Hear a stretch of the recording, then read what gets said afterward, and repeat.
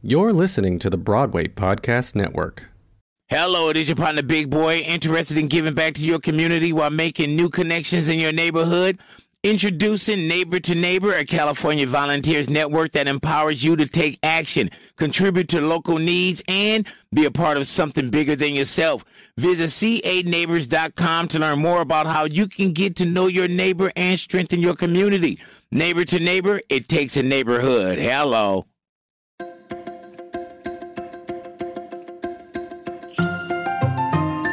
Good morning, theater lover, and happy May 29th. I'm Mark Pikert, Editor-in-Chief of Playbill, and you are listening to Today in Theater History.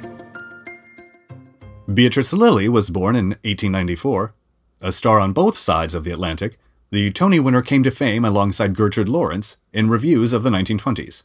With a gift for the absurd, she appeared in everything from High Spirits to Around the World in 80 Days to Auntie Mame to, in what would be her final film appearance, Thoroughly Modern Millie, where she created the role of Mrs. Mears.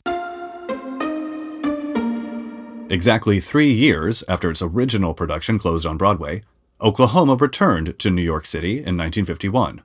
The national tour of the Rodgers and Hammerstein musical, which visited 114 cities since it started in 1943, opened a limited 100-performance engagement at the Broadway Theater. In 1963, Bob Fosse starred in the New York City Center Light Opera Company's revival of Pal Joey, presented as part of the company's spring season dedicated to the musicals of Richard Rodgers.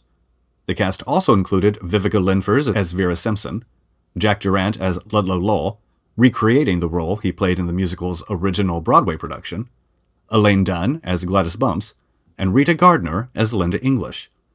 The New York Times reported that Kay Medford, in the role of reporter Melba Snyder, brings down the house with her performance of the song Zip. For more theater history, visit Playbill.com. And for more great podcasts, visit BroadwayPodcastNetwork.com. Hey, it's Leslie Odom Jr. here on the Broadway Podcast Network to tell you about the Rise Theater Directory, a program of Maestra Music. Rise is a national online resource designed to connect and empower backstage and administrative and creative theater professionals from underrepresented backgrounds.